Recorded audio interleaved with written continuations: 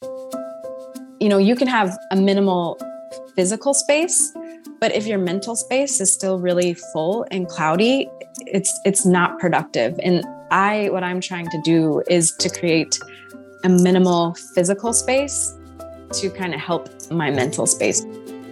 Today, I have a wonderful conversation to share with you from an exceptional human being who is exploring how to live a perspective that is constantly asking questions on how to be more present and to live with less. Add taking a hobby and turning it into some massive social media success, and you're in the right mindset and ready to start the journey and story of Melissa Coleman. Melissa is so many things. She's a designer, home cook, baker, dishwasher, wife, mother, friend, cozy minimalist, author, simplicity chaser, and my favorite, a believer in ordinary magic. This episode has so many wonderful moments. And before we get to explore that, we get to start with the reality of technology updates. Enjoy the show. Every time Zoom updates something, all my devices are really old and then nothing works. And then I have to go through a wild goose chase to find the setting that's buried. Man, it's so good. So just so you know, yes, it's wonderful to see you. I will be making fun of the minimalist concept right here because of the technology hiccup that we just had. And I'm going to do it with great grace and love. Do it. Oh my gosh. I am such a grandma. Like I shouldn't be working online, honestly, but come on. Here I am. Let's jump back a little bit. Maybe we'll start with college Melissa. Here's what I know about you then, and then we can fill it in. I believe one of the things that you and I started talking about where we connected is my wife was a college athlete, and I think you were a college athlete, right? Yes. Let me see if you're a soccer player. Soccer player, yeah. Awesome, yeah. So you're in college, you're playing soccer. Where'd you go to school? I went to a very small liberal arts school in Arkansas called John Brown University. Yeah, I know John Brown. Awesome. Yeah. So you played soccer, and is that really, where you started to explore what ended up becoming sort of the next phase of your adult life, as you put it? Yeah, I went to play soccer, but I was like a weird soccer player. I wasn't super competitive. If I was competitive with anybody, it was myself. So I went to play soccer, but I also chose a school that I could study graphic design or art. I had a background in art. I painted all throughout high school and did AP art. Some of my friends took AP English. I took AP art. Why wouldn't you? And it's I super painted. Fun. Yeah. And so I picked a school that I could land elsewhere if maybe soccer didn't work out. I had a knee injury end of my junior year, beginning of senior, which is not a good time if you're looking to play college sports because people are signing you and nobody wanted to sign someone fresh off of ACL surgery. And I ended up going to John Brown and playing soccer. But my first 5 minutes of the very first game, I tore my MCL again. And this was like my third or fourth tear. And it wasn't treated properly. And so I really did some damage and ended up having to have a surgery that they don't even do anymore. But so I was a soccer player. My identity coming in was a soccer player, and I feel like I've had a lot of these iterations over my life, but I kind of had to deal with as a freshman, more so as a sophomore, because I came back not a soccer player anymore. And I'd always been a soccer player. And I kind of transitioned and dug my heels into becoming a graphic designer. And so I studied graphic design at JBU, and I loved it because it was a liberal arts school. So I got a really wide variety. A lot of friends went to art school, and I wanted to learn a little bit of everything because I wasn't quite sure who I was yet. Still not, but. That's awesome.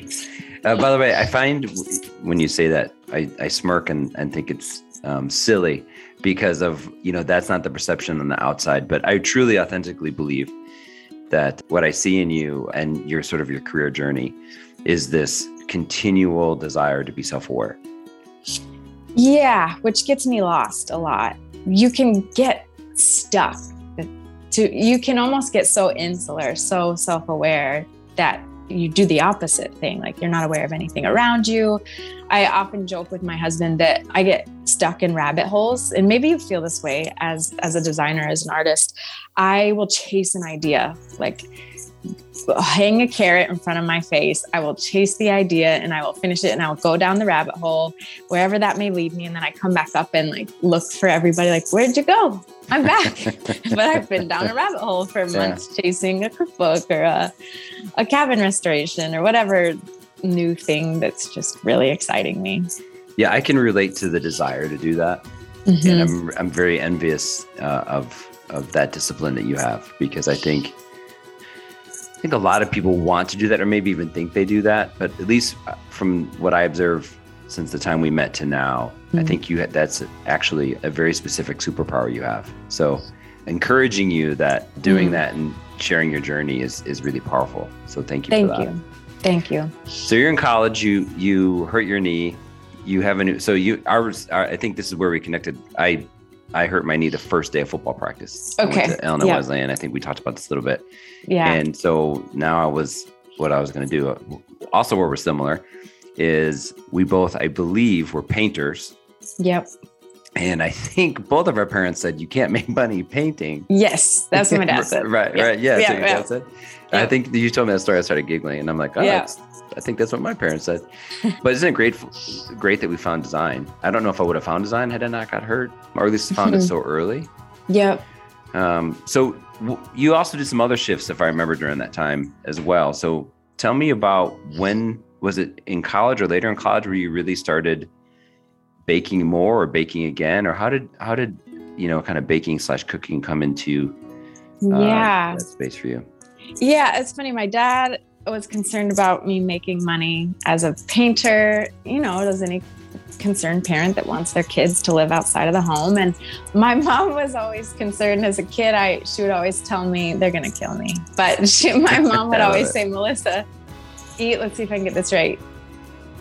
Eat to live, don't live to eat. I woke up, I was born with a deep love for food. I always loved it. And that love kind of turned into, okay, how do I make this? So in high school, I started baking. I watched Martha Stewart. None of my friends were doing that. So I loved to eat first, and then I learned to bake. And in college, I call it my pink baking Bible. It was a King Arthur Flour whole grain baking book. Feels like it's 6 inches thick. It's like a tome, right? It's like massive. Yes, yeah. It's so big. And I read through that whole book. I cooked through most of it, and I would cook for people in my dorm and in my apartment when I was in an apartment. I just loved to eat and loved to cook. And then you kind of have to share it with people, especially when you're baking. So I would say that's when my journey really started in college high school and then college. My mom always said I didn't clean my dishes at home. So once I got to college, nobody told me what I was doing right or wrong. So I just cooked all the time. That's fantastic. And then you mentioned, obviously, a very key piece to your story. And I think we also connected on this too, because when I found out the name of your blog, mm-hmm. I believe that time Martha Stewart magazine had just came out, or was just hitting the peak. And it was, I think you and I were talking about how gorgeous of a storytelling print piece that was. Yes. So when did you start officially the Faux Martha blog? I started it in 2008. So I got married in 2008. We moved away. My family was in Texas. We moved to Chicago for my husband to go to school, which is where we met, or you and I met. And he was in grad school, so he was studying all the time. He also worked on the side, and I had weekends open, and we didn't have a ton of friends yet. We were new to the area, so I started blogging.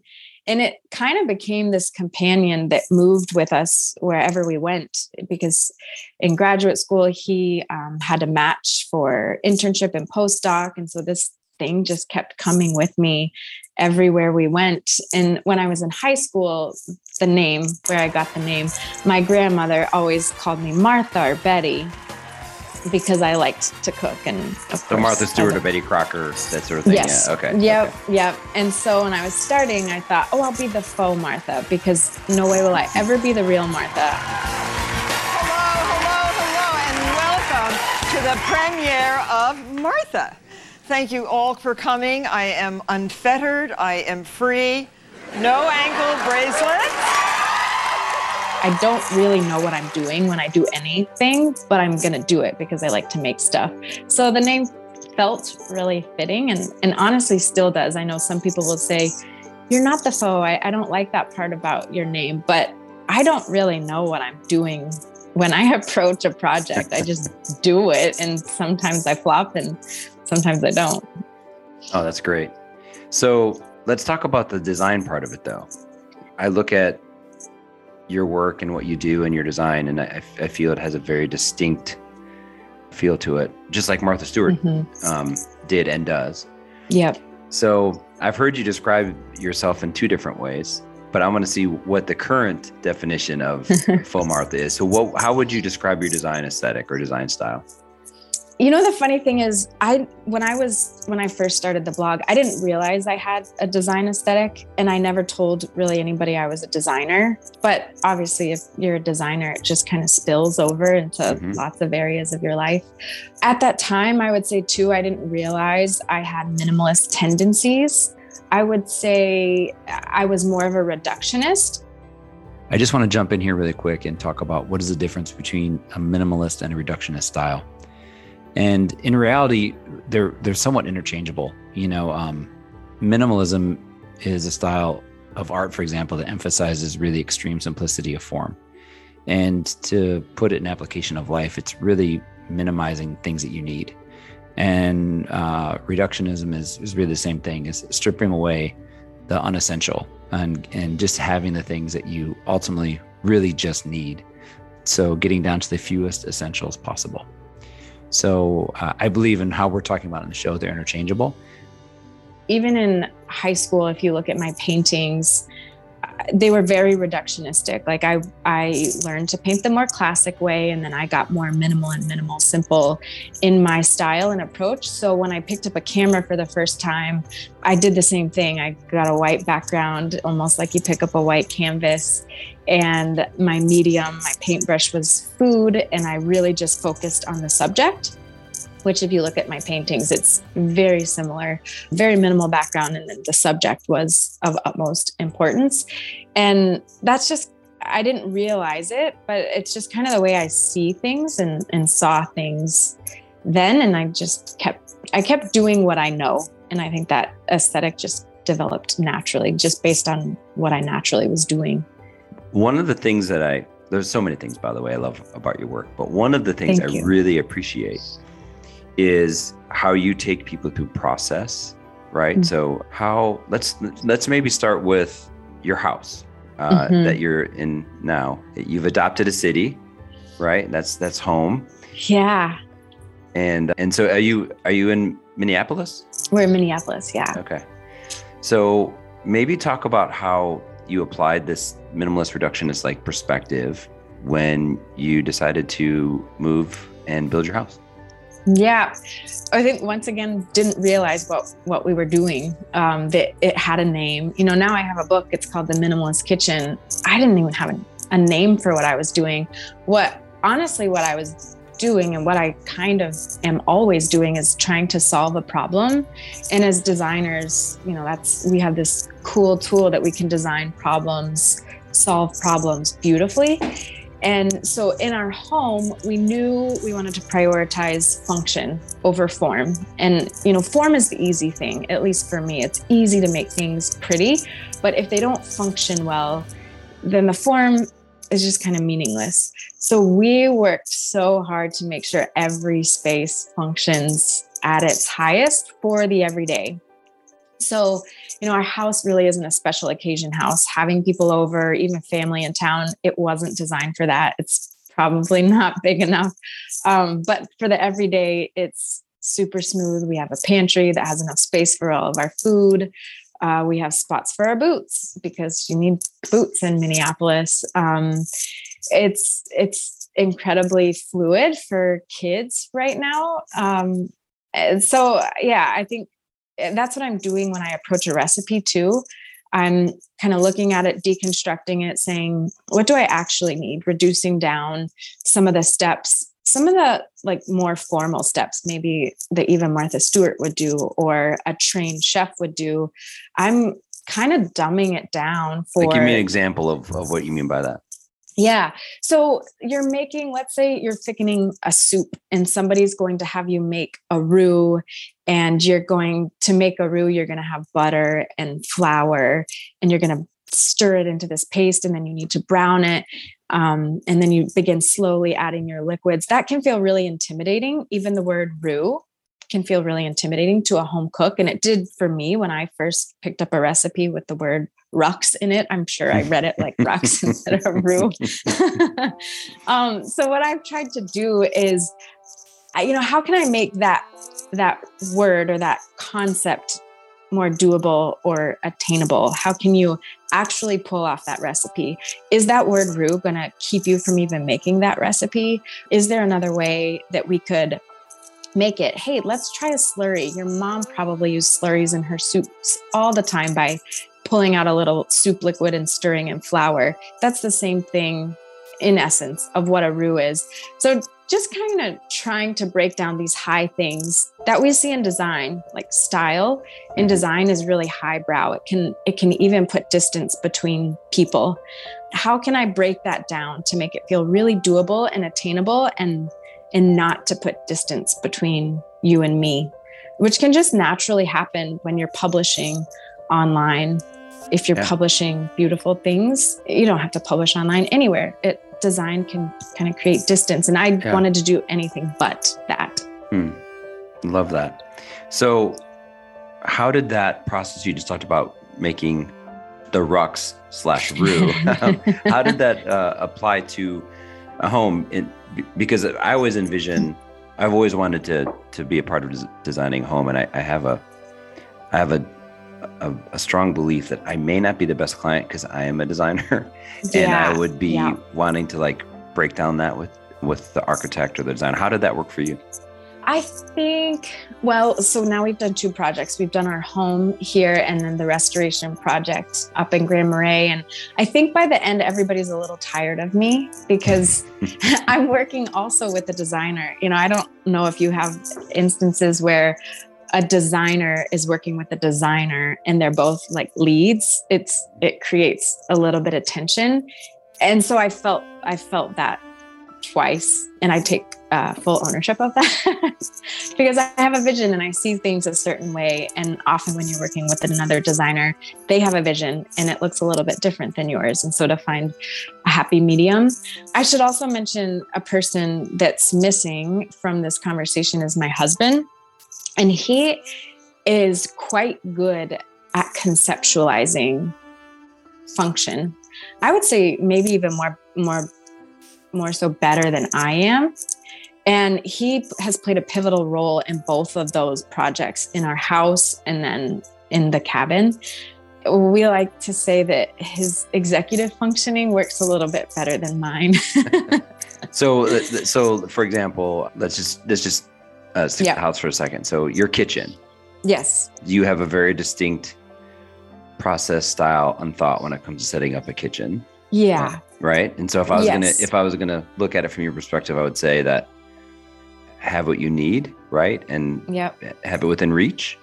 Yes. Is that a general oversimplification or? No, that's wonderful. I see what you're getting at. I designed a studio that had a kitchen in it with some friends. And anytime I do things for other people, I really have to work backwards and understand my process, because a lot of times you don't even realize what you're doing.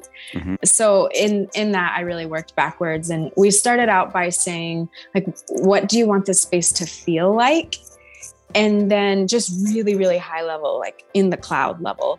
And then we kind of came down to what tasks does this space need to perform? And I was like, I want you to tell me every single task. Like, you need to wash dishes and you need to be able to wash them quickly. And, you know, any little thing, any little daily task that you have to perform. And then once I had that list, once I knew I had a general idea of their aesthetic and how they wanted to feel in the space, and then I get to interpret that part, which is fun. And then I know the tasks that space needs to perform. I have all the information I need to fill in the rest. I guess budget is an important thing too, but those are the two like main things. Mm-hmm. And that's what we did. We kind of step repeat that all over. Do it in our closet, do it in our kids' room. We do it almost every room in our home. Like, how do we want to feel? What does this space need to perform? And then we fill in the answers with whatever comes out of my head. I love it. And so that's your, you know, key role, right? And then your husband, Kevin, like, where does he help that become more, I don't know, executable or smooth, or how does that partnership work? Yep. So for me, when I'm holding a bunch of different details that I don't know how to solve, like a mortgage, like a construction loan, like hiring someone, how much money should we spend? All of those big things that I don't have answers to are incredibly debilitating for me. So debilitating that I wouldn't move forward on the project. Like, I never would have built this house without his yes. And I know too that he's going to think through a lot of the details that I'm not, like the important life details, like finances. All I'm in for is the aesthetic, like also the performance. But I know I can execute on aesthetic. I don't feel confident executing on, is this a good decision? So he kind of stands in that like high level decision maker role. And then I am able to then execute the aesthetic or the design of each space. He gets us over humps. It's funny, during the cabin, and maybe I'm jumping ahead, but I felt completely stuck. I often find myself in this place of feeling really stuck. And I was reading Going on a Bear Hunt with my youngest, and they say, can't go over it, can't go under it. Uh-oh, you've got to go through it, swishy swashy. And they trudge through the mud, and they trudge through the water, and through the snowstorm, and over the hill. And reading that book has been such great wisdom for me of, it doesn't matter if you don't have all the answers. It doesn't matter if you feel like you can't do it. There is no other option. You have to trudge through the mud. And I stop at the threshold of mud. And typically my husband's the one that kind of helps us get through that. And I'm slowly acquiring a skill set for that. Oh, that's fantastic. So let's, kind of continue to just go down that pathway. So you build the house, you have your blog. So is this a full-time, was this a full-time hobby, now a job? Or maybe kind of just talk about just the life cycle and how that started to evolve. Yeah. So I started blogging as a pastime, as a hobby. And I can't remember the span, but, deep years into it, people started to realize, people are paying attention to blogs. We're going to start to throw some advertising dollars that way. And at first it was like $100, no contract. I could do that. Like, Horizon Organics, you want to work together? I buy your milk anyways.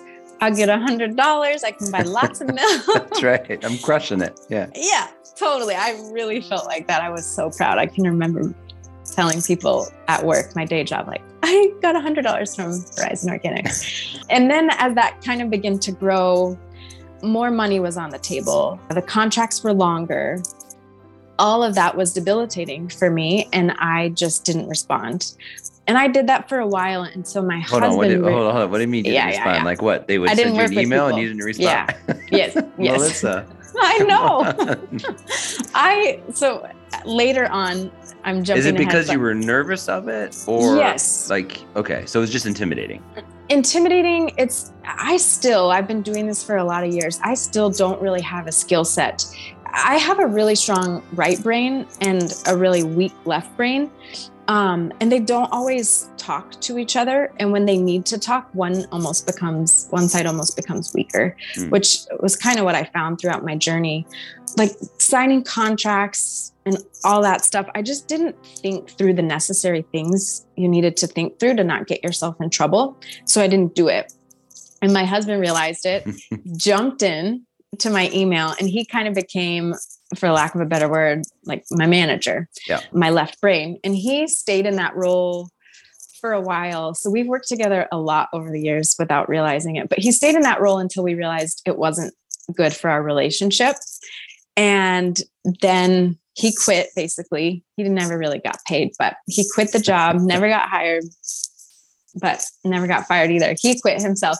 And then I went looking for someone to work with me, because I knew if I was going to make this a sustainable business and I had the work for it, there was, money in my inbox, and I needed to build a system. So I hired, the job description was literally, I'm looking for a left brain and to perform these executive, high functioning, just decision-making tasks. And so I worked with someone named Kimberly for 3 or 4 years, and she was so, so wonderful and carried me through. There's just a lot of decision-making. I'm sure you deal with this in what you do. There's a lot of decision-making. A lot of the decisions have consequences. And, the longer I did it, the consequences were bigger. Let's talk about that really quick before we go into, if you don't mind. So you got to a point, and I'm just thinking, this is the data metrics part of me. So you got to a point where you had a certain amount of readers, right? Would that be correct? Or people interacting with your blog that became attractive to sponsors? Okay. Yep. I didn't know how many. I wasn't looking at metrics, but someone was. Okay. Someone looked, right? Did you ever? So what's really fascinating to me, because this is the part of me that I think is a little different than you. And no, you're not struggling. You're doing amazing. But I would have. So you had no goal. I want to have so many readers or so many followers by X time. No, that when I get to that kind of thinking in my head, it impacts the quality of my work. Like, it kind of takes the essence of who I am and what I do. It infiltrates that too. It's not as good. My work isn't as good. Like, I have realized I need to keep those two things separate, because it impacts my work negatively. And I have not figured out a way for it not to. Okay. That's an interesting point then, because let me share a statement, and maybe this is not true. Okay. So you have this passion, right, for baking and cooking. You have this distinct perspective of minimalism / reductionism, kind of the same. We should talk about that one, by the way. Yeah. And you are extremely talented visually. So you're a great writer, by the way. Thank you. I really enjoy your writing. So you're writing this blog, you're taking these great shots, you're kind of putting this philosophy in there. And how are you deciding what the content is, right? Like how like when you were doing it before you had sponsors, how do you decide what you're doing? And then I guess here's the question. And then when you started getting sponsors, is that the correct term? Sponsorship? Yeah. Partnership. How did that shift, if it did? So I've often led with my gut, and it's gotten me good places. That is like the one thing, food and, figuratively and literally, my gut has gotten me where I am. I often posted, and this has kind of been my whole philosophy. My blog was always for myself. It was my own project, kind of to be the creative director, because when I started, I was a very, very young designer. I was working for everyone else, and I needed to be, but it was my place to be my own creative director. And I was baking through recipes, and often the recipes I was reading had a lot of parts in them that I didn't understand. And so I was having to figure out what things meant. And I realized, gosh, if I'm experiencing this, maybe other people are. And so I shared it on the blog for myself first, and then, maybe other people too. And that pattern just kind of kept going. Whatever I was doing in my life, in my actual life, I thought maybe it will help someone else too. Maybe someone else is kind of stumble tripping through this, and I could share how I didn't, or how I got over that quicker, so they can do that too. And I would say that has kind of been the whole mantra of blogging for me and why I chose to share it. When sponsorships got brought on, at first it was super awesome. I just got paid to be myself and do my own thing. And the contracts were minimal, if non-existent. And then the contracts just got a lot more detailed. We want you to say this. It needs to look like this. And I started to feel like everybody owned me. There's a song, and I can't remember who sings it, but one of the lyrics is, the more I'm bought, the less I cost. I say the more I buy, the more I'm bought, and the more I'm bought, the less I cost. I started to feel that in a lot of ways. Everybody else owned my work. You know, I wrote a book. In that process, my publisher closed. My book sold out. Never anticipated that my book would even, sell enough to sell out. And I couldn't get the rights back because of a contract I signed. And no. Yeah. Is that still the space you're in now with that? It was reprinted. So they decided, the publisher or the publishing house, I don't even know what, the holding house who bought them out has put books back into print. But I had to hire a lawyer. I had to do things I never wanted to do. Mm-hmm. And that kind of kept happening, of realizing like everybody else owns my work. Or I kind of came to this revelation that I need to make X amount of dollars now in order to pay a lawyer to look over everything that I do. Or I need to have like a PR company to look over this and to make sure this doesn't happen, because now I'm signing away my likeness. And if my likeness becomes tarnished, then that brand doesn't want to work with me, or I have to pay things back. And it just all became really, really big and overwhelming and debilitating, like beyond debilitating. And I would say that's a little bit where I'm at still right now. Of everything's gotten big, really big. The number next to my name is way bigger than who I am. The things brands are asking of me is way bigger than who I am. I'm now just I'm a one-man show doing this. And a lot of people around me who have, I feel like, the sweet spot, if you're a blogger, is you have a really strong right brain and left brain, or maybe they balance each other out. And I'm just still kind of missing that left brain side. And it's super hard to be a creator now. If it was like this when I started, I never ever would have started. But it was really awesome for a lot of years. Yeah. Wow. Thanks for sharing that. So we don't have to dig into too many painful stories or anything like that. But so, and I don't want to put words in your mouth, but basically you had some, endorsements or sponsorships that didn't work out the way you wanted it to, right? Yeah. And that made it unfun, or other words? Yeah, it made it unfun. And, I always assume the best of people.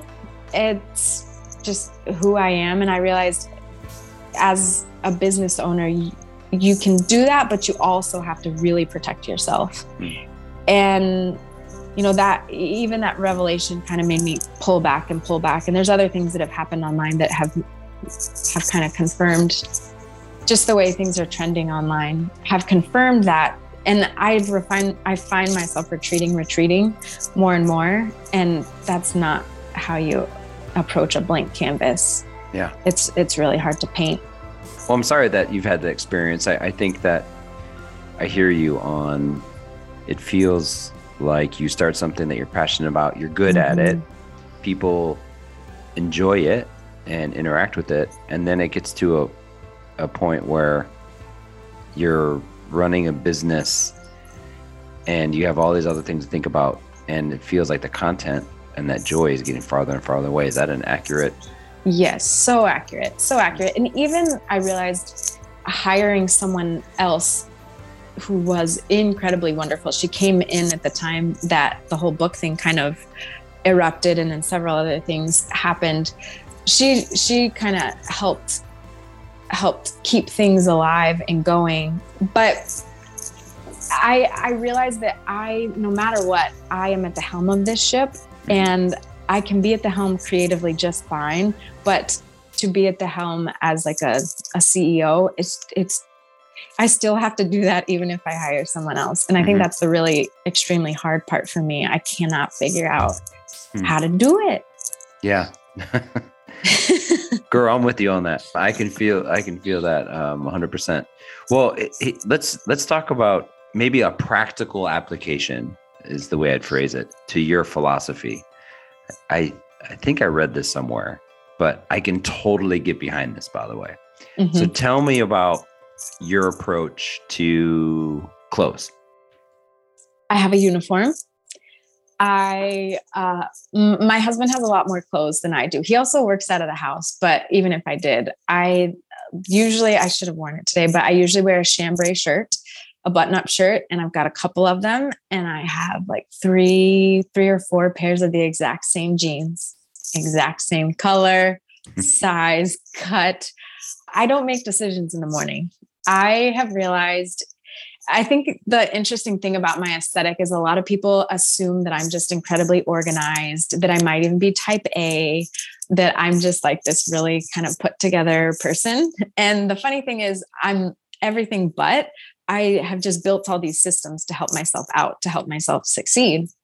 And so I know to help myself to succeed, I need to save all my decision-making for the important stuff. So I don't make decisions about what I put on my body, what kind of clothes I wear. And I've kind of done that in a lot of places in my life. I call it bulk decision-making, where I'm going to make this decision once and I'm not going to make it again. All right. Give me another example. Okay.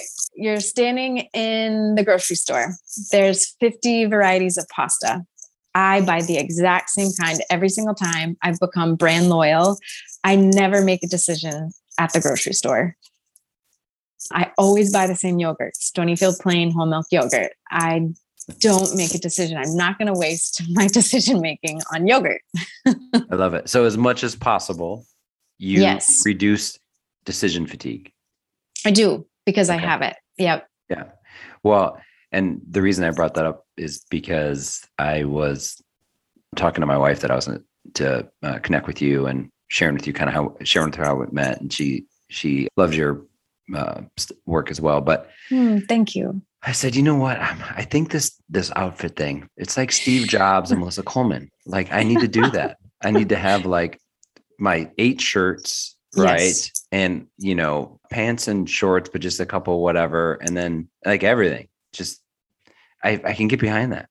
It's so wonderful. It's so wonderful. And then you realize, like, I would just get overwhelmed by lots of things, and I didn't even realize it. And I didn't realize that I was leaving the house stressed out at 7 a.m. or 8 a.m. whenever I was leaving. And I was carrying that into my day, and it was like a snowball. And when you can reduce the snowball or just never let the snowball start, it's amazing.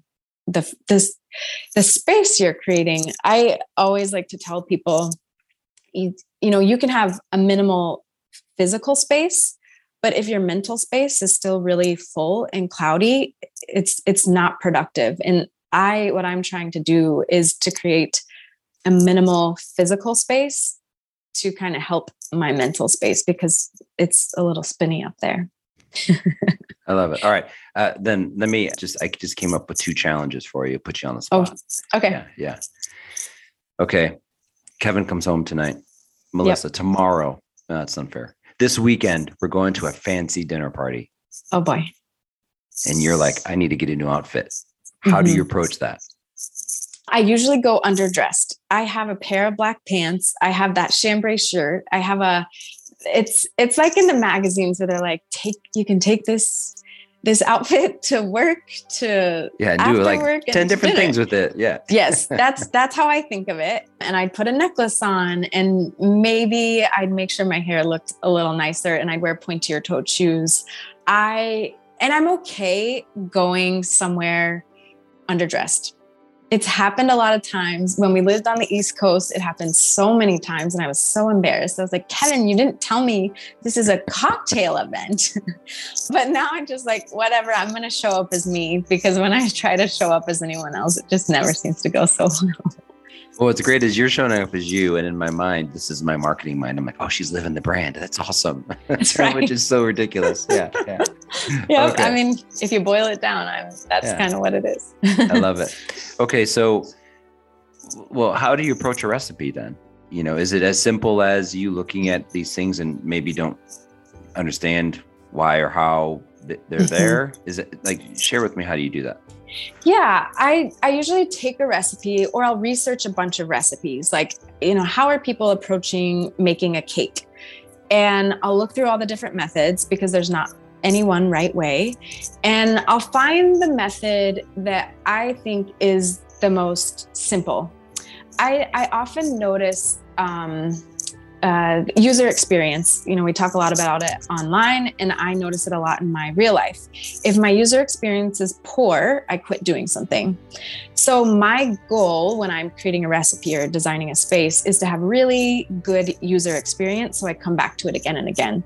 So when I'm looking at researching, I'll look for, which recipe, which method might have the best user experience. It's going to meet me in the middle of the week when I've got kids running around, when I really need to pull off this cake, when my butter's not ready yet, XYZ. Like, I think through all the variables, and then I'll kind of land on a recipe. And now I'm to the point where I kind of know how to write a recipe. I know ratios, I understand ratios and what needs to be in it to work. And then I start reducing down, like, which steps can I omit? A lot of times, this is just human nature. We just do things a certain way because that's the way everybody has done them before. And so I become a critic, and I look at every little step, like, why did we do it this way? Why did you add this here? And I pick it apart to the nth degree. I destruct it, and then I reconstruct it and put it back together in a way that has hopefully great user experience. I'm realizing more and more everything that you do is looking at it from a designer's perspective. It's like a design problem, right? It is. That's the way I see the whole wide world. Yep. Yeah. Yep. Are recipes in some ways comforting to you because the decision's already made for you? Yeah. What I love about a recipe, oh gosh, that's such a good question. What I love about a recipe is that I get to make something. I can make my own recipe. I can test it a bunch of times, but then I can land on it and say yes to it. Like, yes, this is good. And now I can just step repeat. And I love making stuff, but I also love getting to the point where you can say enough is enough. And then you can kind of step repeat and always get that same good result. I love that. Okay. So when you cook, so you're going to make fun of me, and I'm going to share this on my podcast, and people are going to make fun of me. So my wife is an amazing cook, and she does most of the cooking in the house. I do, some, grilling and all that sort of thing. But Wednesday nights now are my nice dinner night, right? Full decision making. Yep. So my first one was yesterday, and I was like, what am I going to make? And so my kids are always cracking up about, they always send me recipes on TikTok. So I told them my dad's theme is I'm going to cook Wednesday nights are going to be TikTok recipes. Oh, I love it. So I did my first one last night, and my daughter didn't eat it, but my son loved it. And it's probably going to sound gross to some people, but it was meatloaf and mashed potatoes. It was just a hearty winter meal, right? Yep. And what I found interesting was that the visual experience of the recipe was actually really enjoyable. Mm-hmm. So I can totally get behind. I just felt comforted. I'm like, I'm making, but I don't have to necessarily make too many decisions. I mean, I did make some decisions where I added some other personal flavors that I wanted, and that felt really life-giving. Yeah. I'm talking about a recipe right now. This is so hilarious. But then of course, eating and everything else is great as well around the table. Yeah. I often say that, I think of myself, I don't know that other people think of me this way, but I am an artist, and it's kind of the way I navigate the world and think about the world. And my mediums just look different. Sometimes my medium is like sugar and flour and butter, and other times it's a paint swatch, and other times it's and the and we and words. Like everything to me is a medium that you can pick up and manipulate and make something. Just make something. That's a wonderful perspective. One of the questions I was going to ask you, and I got lost on my TikTok story, was do you like snack along the way when you're cooking? Yeah.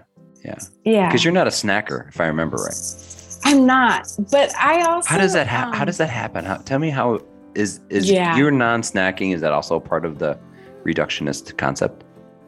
Yeah, so as a kid, my mom told me, eat to live, don't live to eat, because all I could think about was food and the next food adventure. Like when I was eating breakfast, I was thinking about lunch. When I was eating lunch, I was thinking about dinner.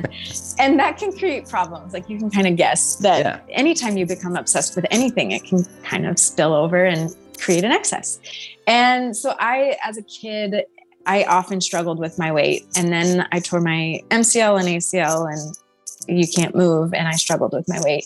And that is probably like another layer, underlying story of all of this. I had to figure out how to cook for myself.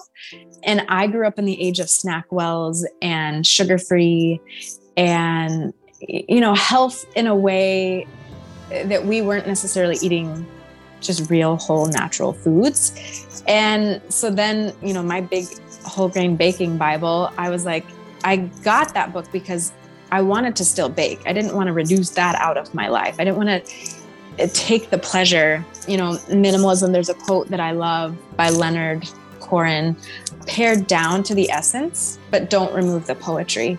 And I've just had 10,000 iterations of that in my life. And, in that instance, the poetry was the scone. I am still going to make scones, but maybe I can learn how to make them with whole grains. And I know that whole grains are going to fill me up a little bit longer, and that whole grains are a little bit bitter. So in order to counterbalance that bitter, you might need to add a citrus, and, just learning the ins and outs of things. And it's back to design, solving a problem. Like, how can I solve this problem beautifully? How can I pare it down without removing the essence or the joy of it?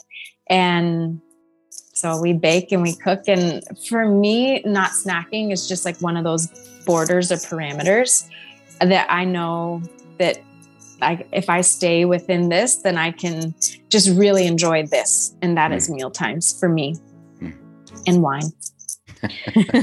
Red or white, or does it not matter? Well, red. Yeah. Okay. Red. There we go. Kind of matters. So Melissa now, Faux Martha now. Mm-hmm. Is that, if I don't want to interpret what we're talking about here, but where is that now? Is that on pause? Where's that at?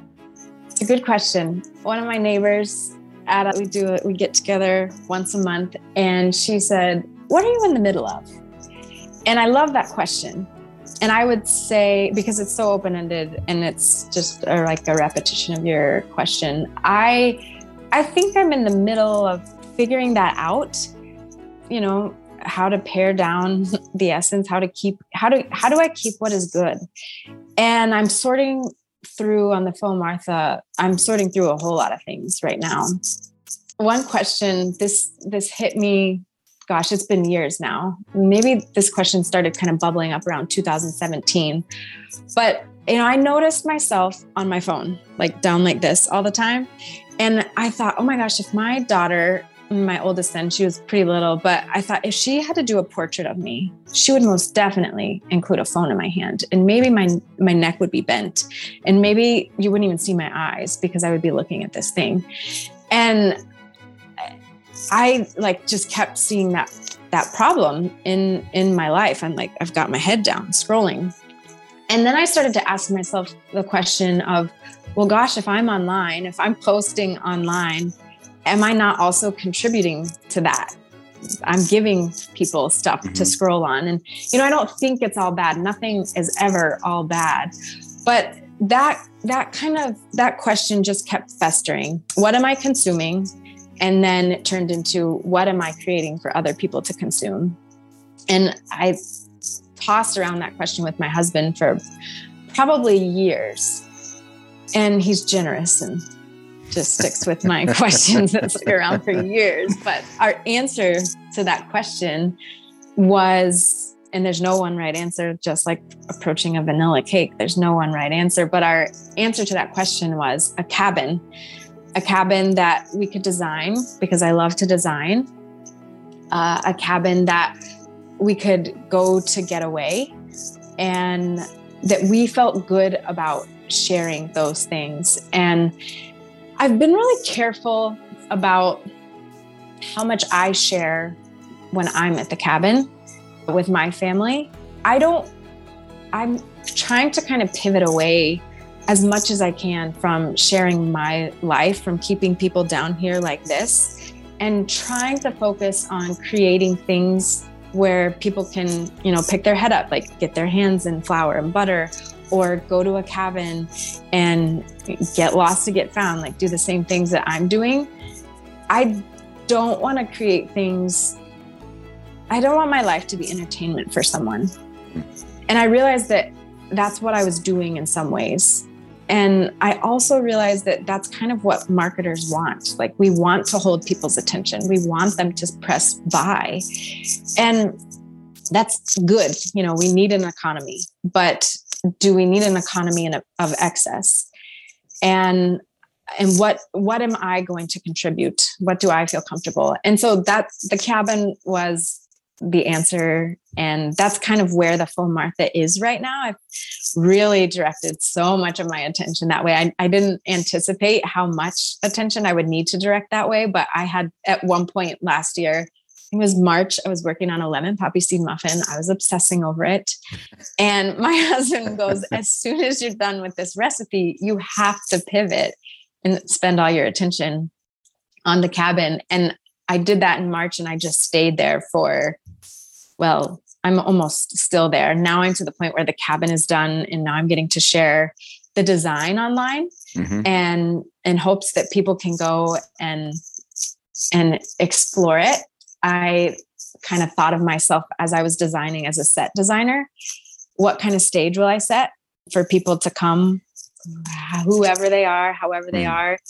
And thinking about design too, going back to what we talked about, is how will I make this beautiful so that it's inspiring but tangible, so that you can come and sit on the couch.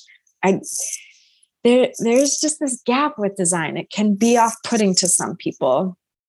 It can make you feel like you need to stand at the edge of the room rather than in the room. And as a set designer, I wanted to figure out, how do I get people in the room? And then when they're in the room, how do I show them, and myself when I'm there, how do I show them that it's okay to relax and rest? And there's nooks in every corner of this place. And I have three or four different kinds of coffee makers. Most of them are manual. Just 10,000 reminders to relax and unwind, and with no purpose of doing something rather than just to do something. So what was your favorite part of the cabin to design? Oh man, I guess. And here's the second question. And did you feel a lot of pressure to get the kitchen right? Yes. So kitchen. Yes. Yeah. Okay. So the kitchen, we brought it down to the studs because there was a lot of plumbing issues overhead in a bathroom that was sitting overhead. And we knew that once we started opening one thing up, it was just kind of a trickle effect that we'd have to kind of tear apart everything. And the cabin was built in the 70s. So, we asked them, it was a tall order. We asked them to preserve and save as much as possible. But when they would take some things apart, like a board would crack, it was old. Yeah. So with the kitchen, it was basically gutted to the studs, and we had to put back in something. And I wanted it to feel like whatever we were putting back in it just flowed through the space. Like you never paused, like, oh, that's a new kitchen. Like everything flowed into the next thing, and everything felt like it belonged. And so that part was kind of hard. Like I couldn't even source some of the things I was looking for. Like, where's wooden poles?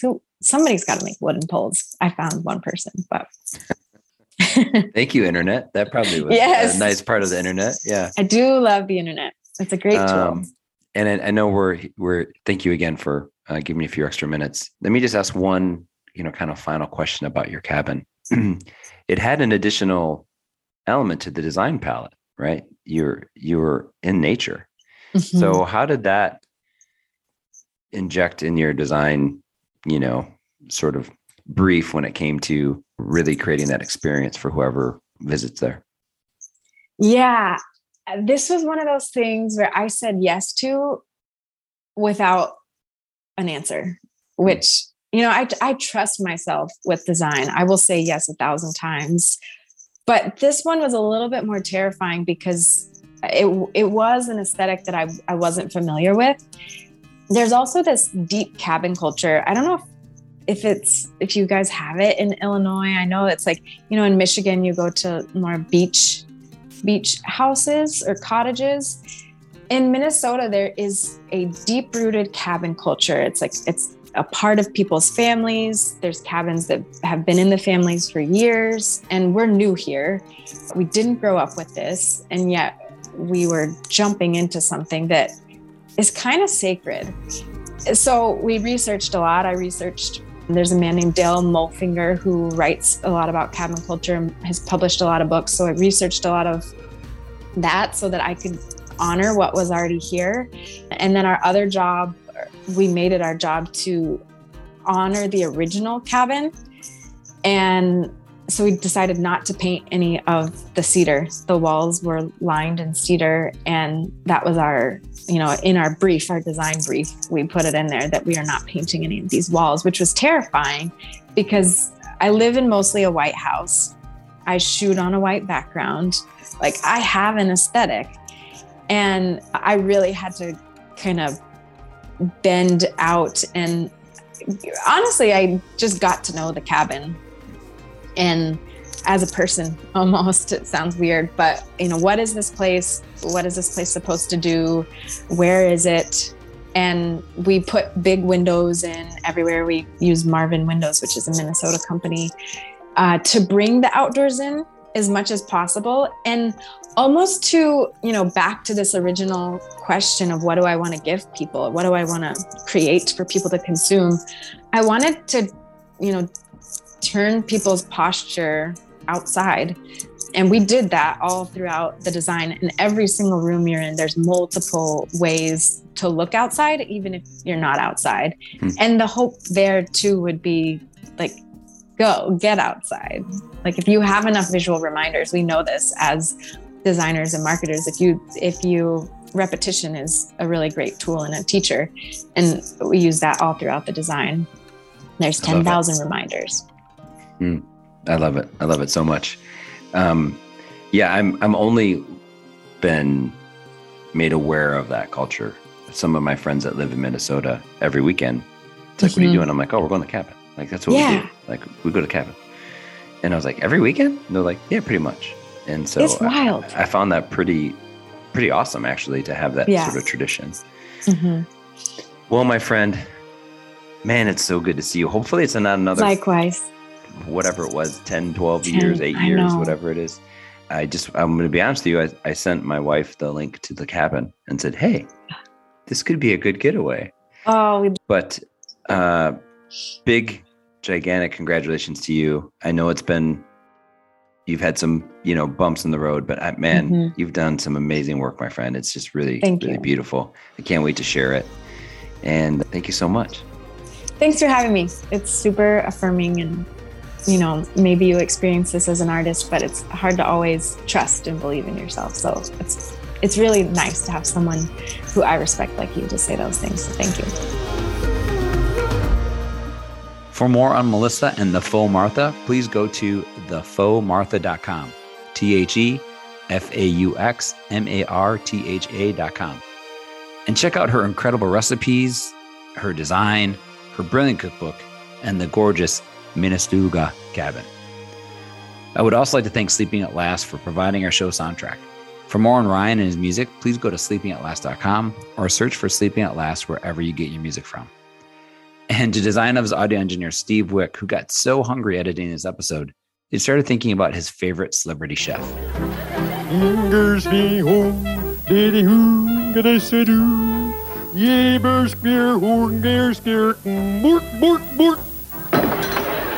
I hope you enjoyed this episode as much as I did making it.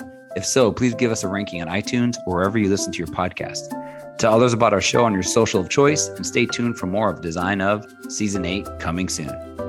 Please follow us on Twitter at Design Of Podcast and check out our site at rule29.com/Design Of Podcast. See you next episode.